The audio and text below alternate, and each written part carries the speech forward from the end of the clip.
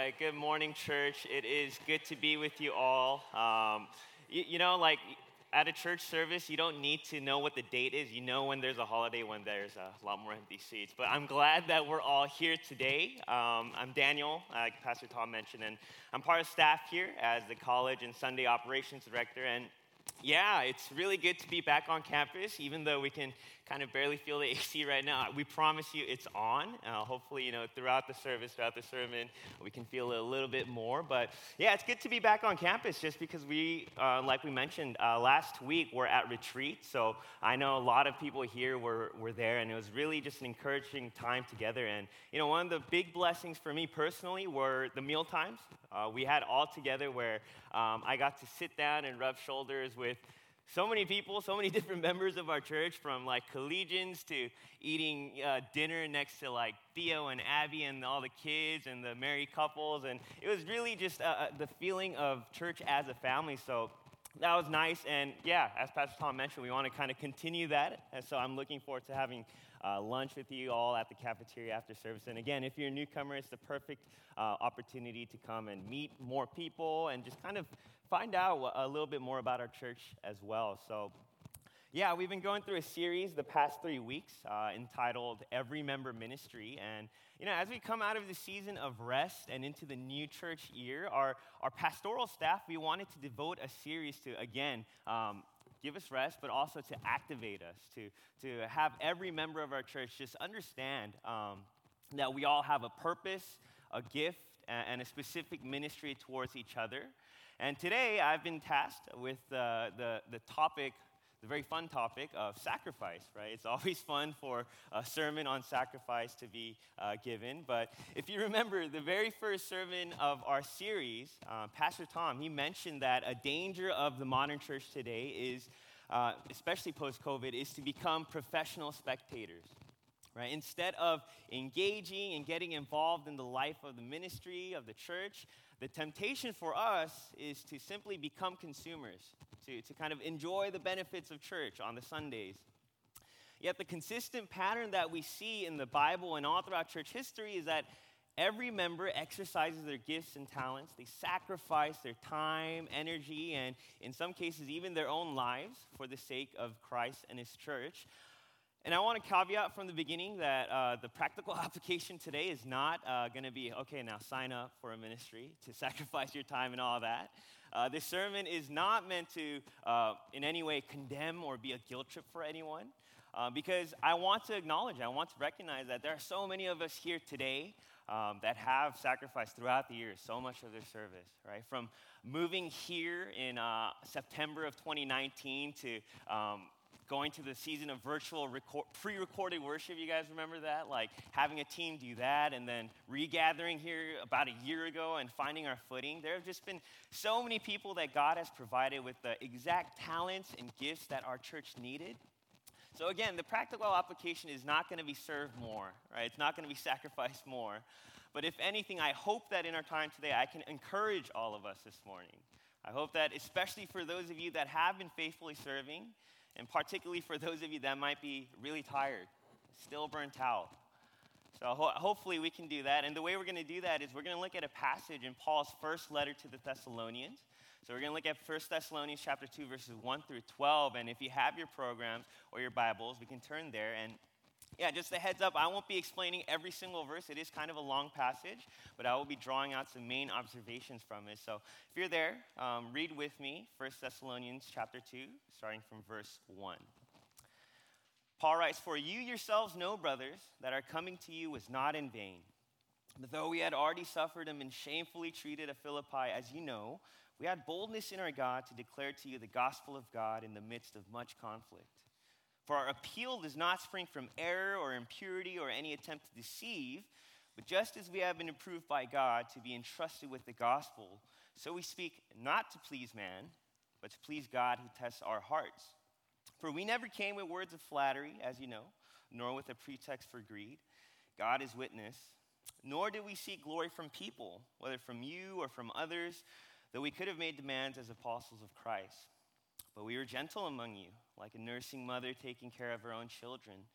So, being affectionately desirous of you, we are ready to share with you not only the gospel of God, but also our own selves, because you had become very dear to us. For you remember, brothers, our labor and toil. We work night and day that we might not be a burden to any of you while we proclaim to you the gospel of God. You are witnesses, and God also, how holy and righteous and blameless was our conduct towards you believers.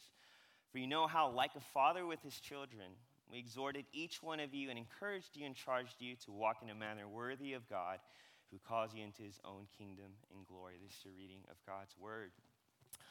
If you haven't noticed by now, actually it's impossible not to notice, we are in a heat wave in Southern California. And I don't know if you guys have been getting these too, but I've been getting text messages in Korean for some reason from the State Public Utilities Commission since last week to turn power off, to conserve energy, do our part, right?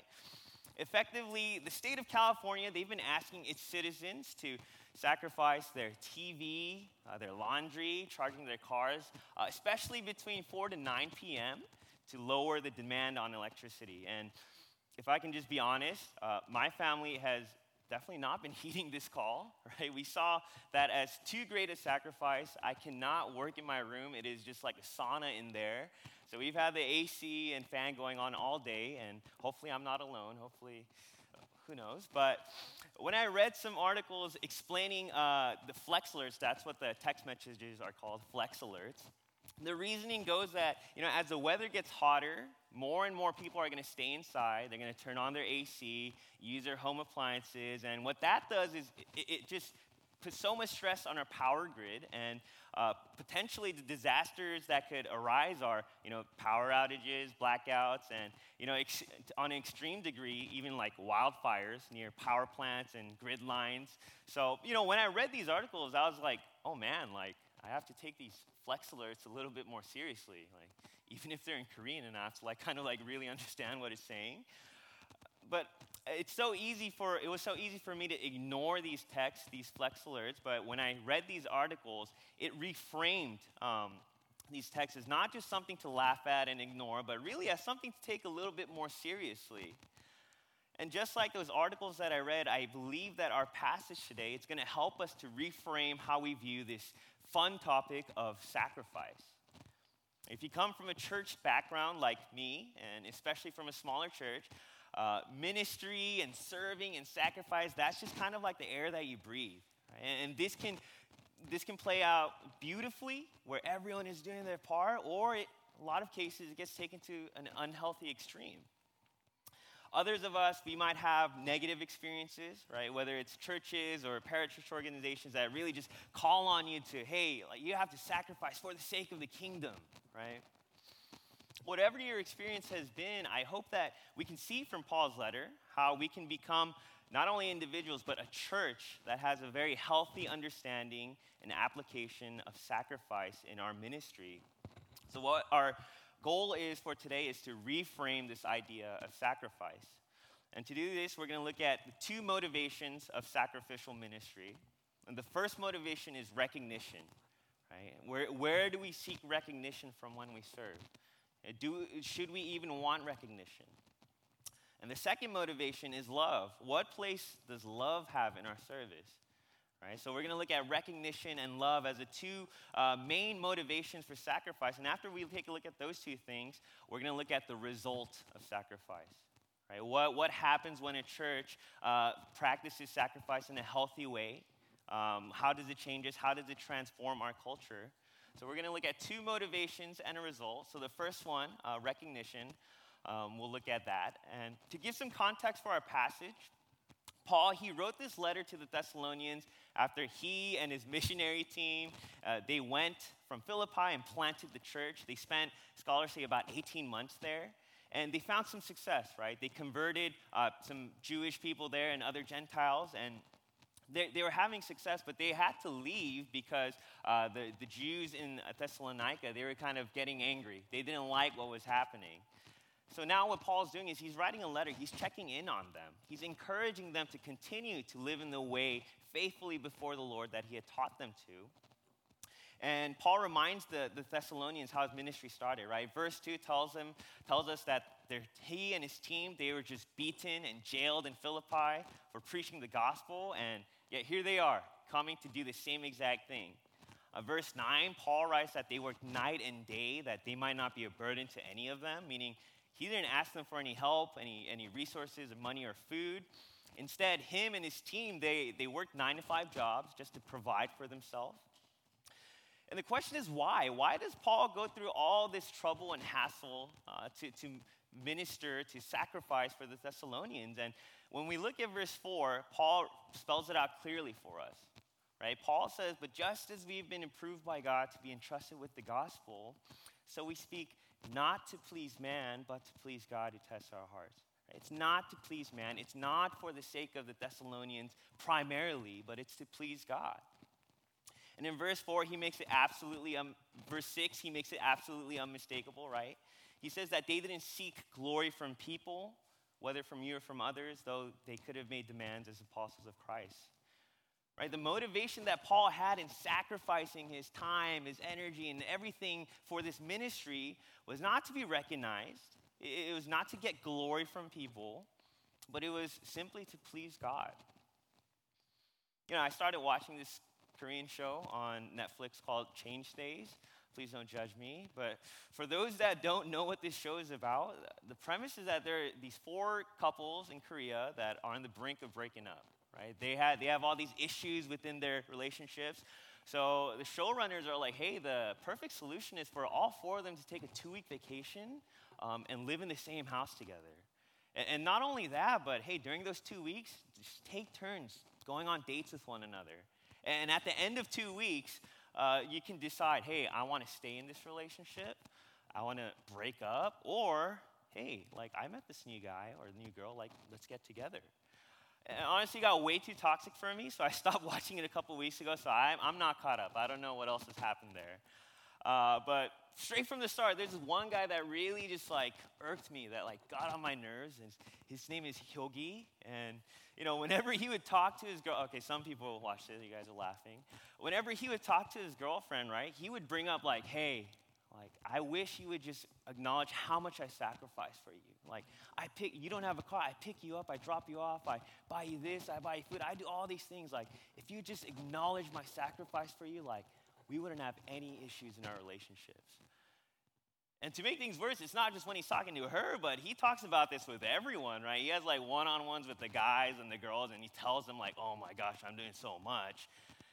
And the motivation, it seems to me, is for Hyogi is that he just wants recognition. He wants people to acknowledge, man, you're doing so much, like, good job, rather than to love and serve and care his girlfriend, right, which is what he should be doing, right? It's completely backwards. And I say this not to say that we're all Hyogis with ministry. We're not all wanting adoration. In fact, I think at our church, I've never heard anyone like say that, oh my goodness, I do so much. Oh my goodness, like I need to be recognized more. I need more appreciation. In fact, I've noticed that whenever we do want to kind of like acknowledge people, like we get very self-conscious and like awkward. It's like, oh no, and like it's all good, right? But I think the far greater temptation for our church is people don't burn out because we don't get enough recognition or validation from one another. And the far greater temptation for us is that service, it becomes this duty. It becomes this way of kind of gaining or favor, right? And I speak from personal experience, but if you serve long enough within the church, right, it can so easily become a way to view ministry through this lens of duty, right? Greeting newcomers or coming early to rehearse for praise, like that can so easily, so quickly become routine. Or you continue to serve in education year after year, or you know, in the hot weather, like you fill the snack cart because, hey, like I made this commitment and I don't want to let down my ministry lead, right? Like those are all very hypothetical things. And I speak as a guy that oversees Sunday operations. It requires all the more sacrifice at a mobile church like ours, right? I think just by virtue of us not having or owning a building, we just inherently need more time, more people, more sacrifice for us to have a Sunday worship service. And if I'm honest, at times, I can feel it myself, that when serving it feels corporate or programmatic, and serving so easily for us, it can become too big a sacrifice to make, and we burn out. And that happens because we lose sight of the fact that it's not for people. It's not necessarily just for the sake of running a program, but it's for the sake of serving God. Right? Over time, the attitude towards sacrifice and serving, it can go from, Lord, I want to use my gifts and talents to really serve the church, to, Lord, oh my goodness, I'm doing so much. Like, can't you see that I'm like burning out here? Right? And we lose our joy. And yet the reality is that in the church, if every member is doing ministry, if every member is pouring into the body, there is just a degree of sacrifice. That's just reality. We're not all apostles or church planners like Paul, but this letter, it shows us perhaps how he was able to fight against feeling bitter or overburdened. And it's very simple, right? He connected everything to God. Right? Just take a look at the passage. Look at how many times he mentions God in the passage, right? Verse 2, we have boldness in our God to declare to you the gospel of God. Verse 4, just to be approved by God, to please God. God is with, like, everything that he does, his ministry, his sacrifice, his service, it's all connected to God. It's never to show off, oh, God, this is how much I'm doing. This is how much I've sacrificed. There's never a complaint in his letters. Right? Paul's motivation was to please God through his sacrifice. It wasn't to show it off to him or to others. Rather, he recognized how God was involved in his service, how God was allowing him to have that margin to sacrifice. And I think for us, if I could encourage us, I don't think it's over-spiritualizing to see how everything we do, whether it's like official ministry or community groups or just the way we live our lives, I don't think it would be over-spiritualizing things for us to see how is this pleasing God? How is every sacrifice we're making, how is it serving God? And it's when we reframe our motivation to please God, not prove our worth to him, that's going to allow us, like Paul, to have the margin in our lives to make these sacrifices. Right? Rather than longing for recognition from man and from others, it's to recognize God in the midst of your sacrifice.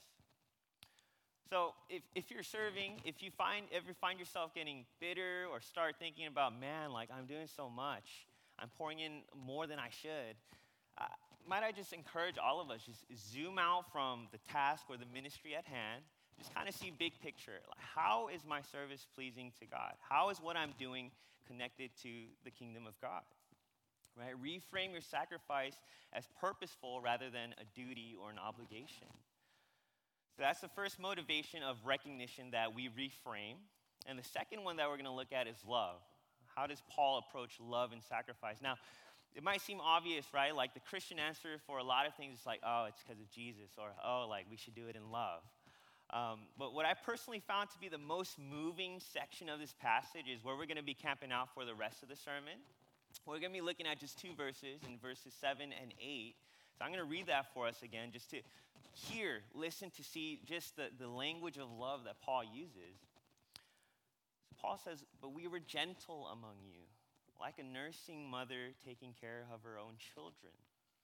So being affectionately desirous of you, we were ready to share with you not only the gospel of God, but also our own selves, because you had become very dear to us. Right? It's very evident in just these two verses and the rest of this letter how much Paul cared for the Thessalonians, how much love and care he had for them. And every year around this time, about the end of August, beginning of September, it's the beginning of college football season, which means it's another year for me to be let down by the UCLA football team. Right? We had a very terrible first quarter against, I don't even remember what team we played, but like we had a terrible first quarter, but we managed to pull away in the second half. So my expectations are down low. But as I was watching the game yesterday, I realized, maybe because I was sermon prepping too, football provides the perfect illustration for how we might approach service and sacrifice. So for example, take the offensive line, right? Those are the big dudes, the big boys that literally they're sacrificing their bodies, they're putting it on the line to protect the quarterback. And they might have love for the game, but you can't tell me like any sane person really loves to get in like a mini car accident every time they step on the field, right? Like no one is, maybe they might, but like no one wants that. No one enjoys that. Sacrifice of their bodies is essentially just part of their job. It's what they're getting paid to do, right?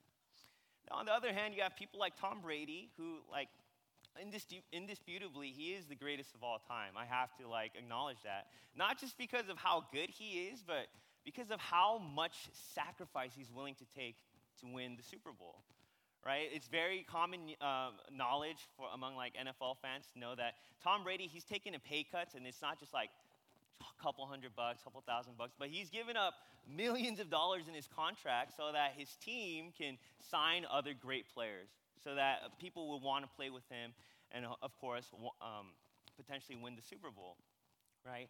For Tom Brady, even though he's sacrificing millions of dollars, that's such a small price to pay, right?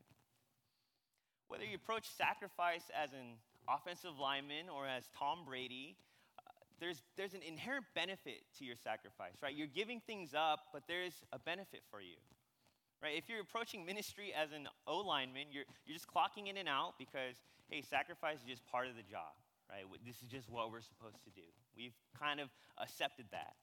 You don't really delight in it, but hey, like, this is what pays the bills. I got to do it. On the other hand, if you approach service and sacrifice like Tom Brady, you're okay making the sacrifices. Like, what's a couple $1 million if I can win the Super Bowl, right? For us, some of us, we're okay with sacrifice, but because we get accomplishment, maybe even adoration from people.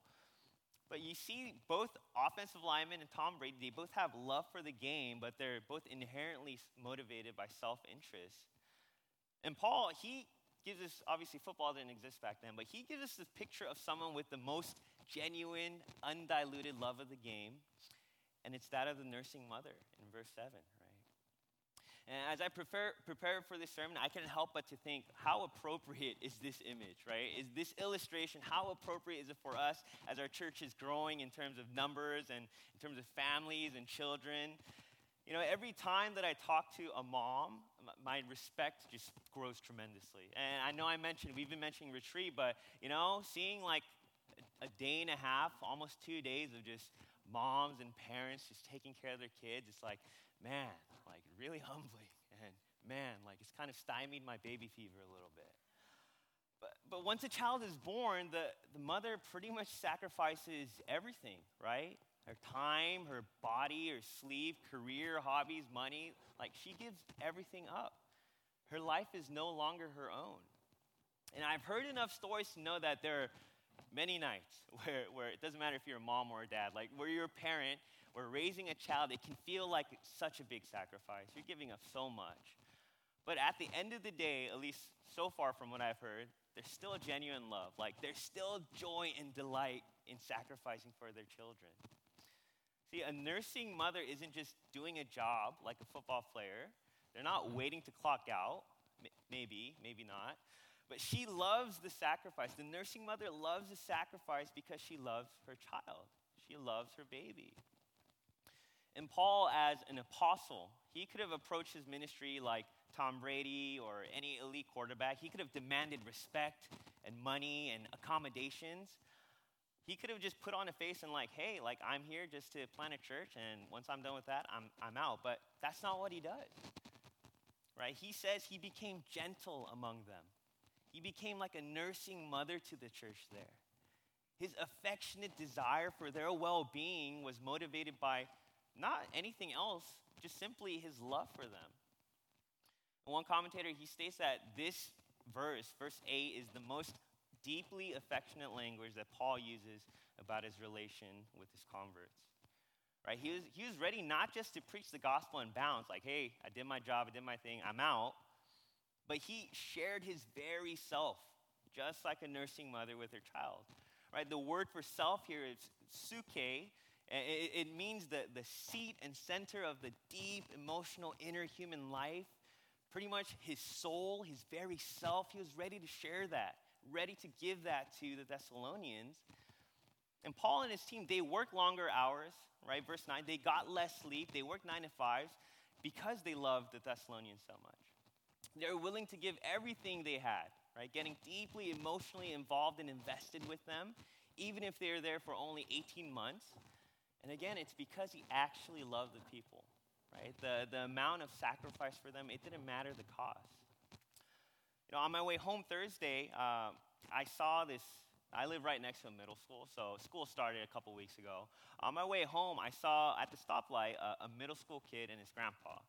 And I don't know if it was because I was tired, if it was the heat, or because I was thinking about this passage, but probably a combination of all three. But as I was stopped at the light and they were walking across, I got really emotional because I saw the kid, like, it's really hot, right? Like, it had already gone really hot. He threw a little tantrum, and he was a pretty big kid too, but he threw a little tantrum, and he just took his backpack off, didn't even look at his grandpa, and just gave it, tossed it to him, right? And then in my mind, I'm like, dude, what is wrong with you, man?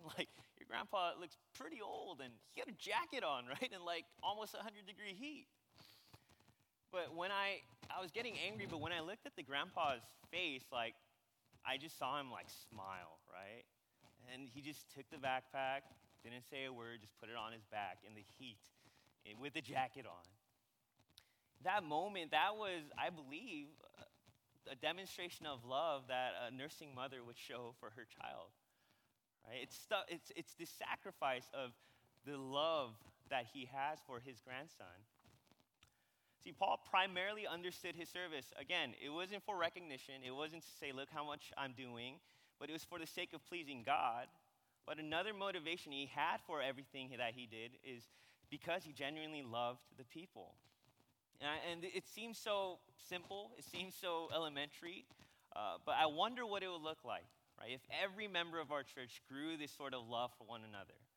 Right? And I'm not saying by any means, dude, where's the love? I'm not saying that no one has love for one another here. But if we could somehow grow and mature in our love for every single person, right? For the person on the left or the right who you barely know, don't even know, met for the first time. Or if it's a member that you've had deep relationship with for years. If we could grow this kind of love for one another just by virtue of being members of the same body.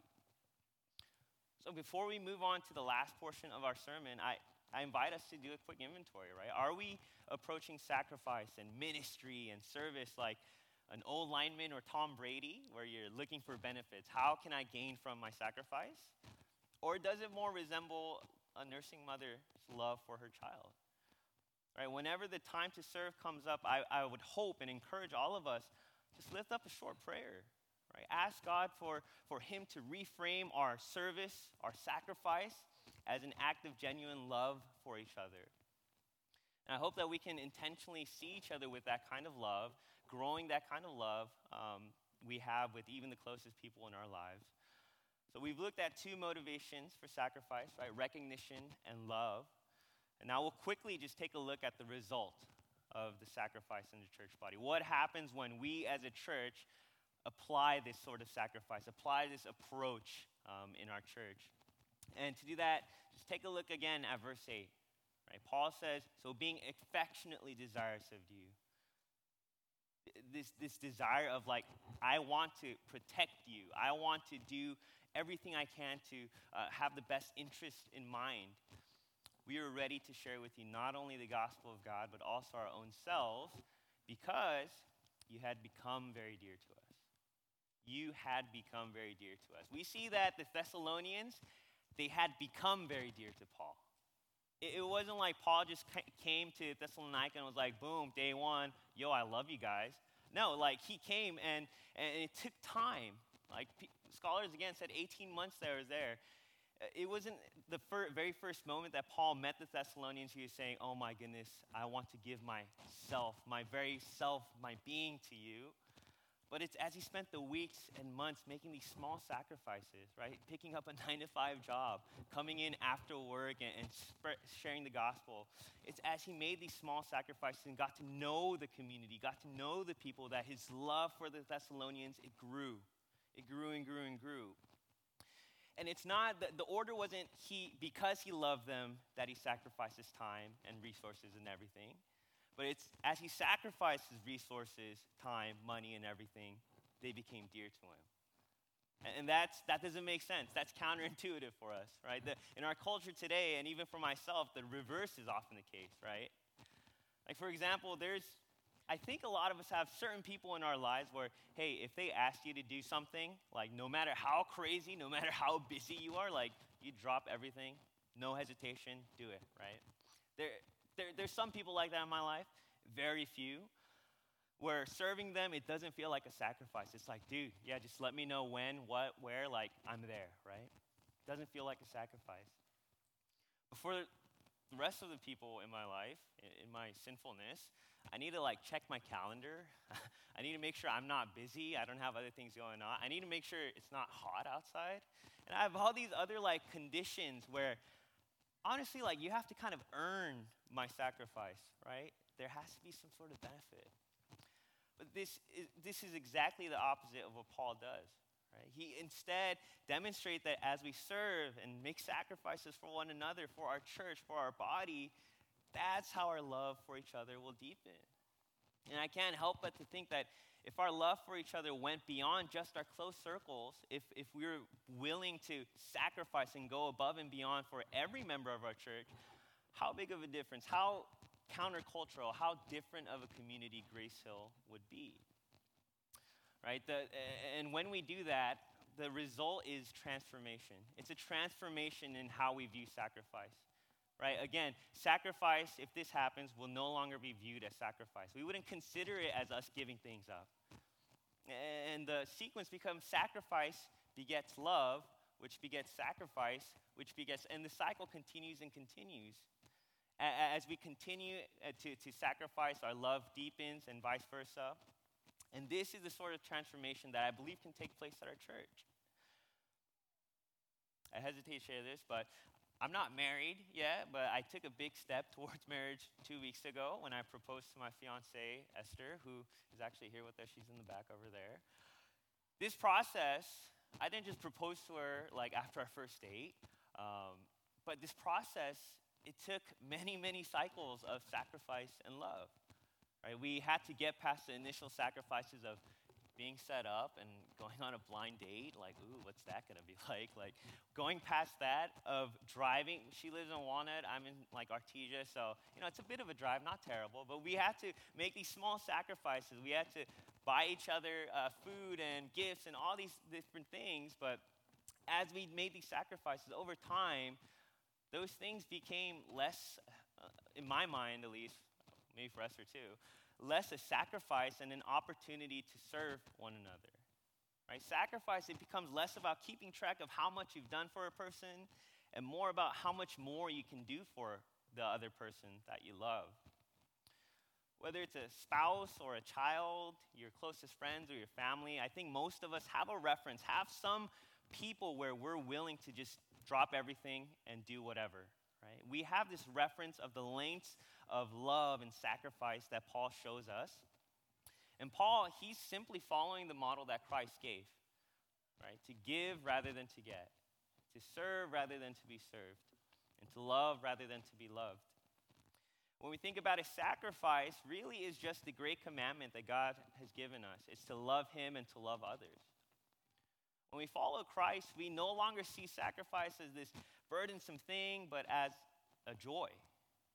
It's when we reframe service as a way to please God rather than fulfilling a duty or obligation, rather than gaining recognition. And it's when we see sacrifice and service and ministry as an expression of deep, genuine love for others. When we have that approach, then our view on sacrifice is transformed. And just practically, how does this happen? How does this happen at Grace Hill? Very simply, I just think we need to get to know one another more. Right? It's very simple. There's nothing crazy that we need to do. We just need to follow the model that Paul gives, right? Where the metaphorical hands go first and then the heart follows.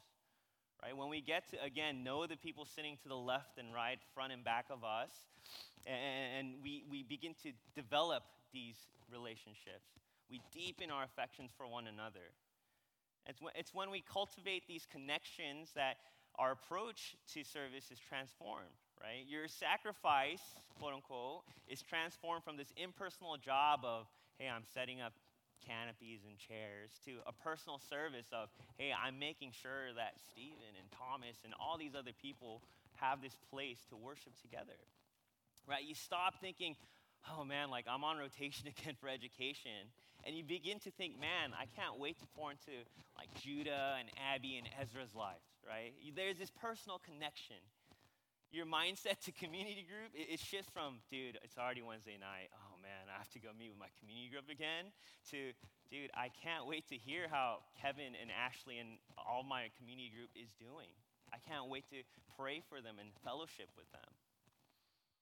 And I think as more and more of our members do this, the culture within our church, within our walls, will begin to shift. So to conclude, a couple months ago, I had dinner with, actually it was a long time ago, I had dinner with two brothers from our church, and inevitably we start to talk about, just ministry at church and how it's going. And, I took a risk and I asked them, hey, like, do you feel overwhelmed? Like, do you feel like tired that you're serving so much? That you're pretty much on rotation doing something every Sunday? And then one of them, he paused and he was like, honestly, and then in my mind, I was just like, oh man, he's gonna tell me he needs a break from setup. I'm like, bracing myself for that. But he thought about it and he told me that, no, serving isn't a burden, right? Obviously, the labor and the physical part of it, it can get tiring. You can get sweaty after service. But in the grand scheme of things, that's not a big deal when he understood that, hey, this is my way of blessing the church. This is not that big of a deal. And right, he wasn't making a big deal or a show out of it. And then to my encouragement, the other brother was like, yeah, me too. I feel fine about it. And what's awesome is that's not the only conversation I've had. I've begun to talk to more and more people, and they feel the same way. And one of the cool things about being the Sunday ops guy is that every Sunday I get to rub shoulders with people. I get to see a lot of our members that are serving. In the past year, as we start to regather, it's been awesome, right? Seeing new people, new volunteers getting plugged in and just serving our church. It's been awesome to see that. But another encouragement I have for our church is the different low-key ways that different members of our church have been doing ministry, have been sacrificing their time, their energy, their homes, and their resources to be the church, right? To go open up and welcome a brother that's going through hard times, right? Just, hey, come eat with us, right? To listen to people, to host newcomers for meals, basically being the church and sacrificing and not making a big deal out of it. At the same time, I want to challenge our church. Let's not be just complacent there. Let's go to a place where every one of us, every member here can see and take the opportunities that the Lord is giving us to activate us for the work of ministry, to kind of take that next step of sacrifice. And a word for our newcomers or those that are kind of checking out our church for the faith is that this is the kind of church we want to be. We don't want to be this polished production where there's no mistakes and stuff, where the AC's blasting, 100%. We want to be a place, a community where we have a little bit of skin in the game, where it's not just coming to Sunday and our heads are being blessed with information, but where we kind of pull up our sleeves and just kind of get down and dirty with ministry and sacrifice and all these things, right? This is the kind of church we want to be, where every member is doing ministry.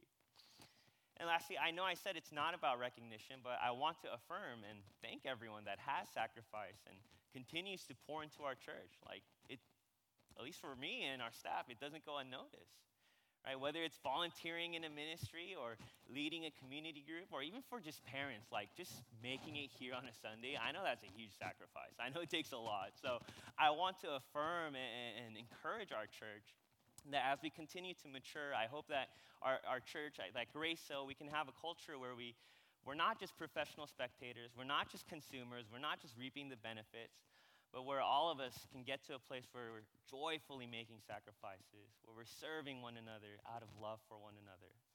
So as we step into this new church calendar year, I hope that we can take these small steps to deepen our love for Christ and for each other.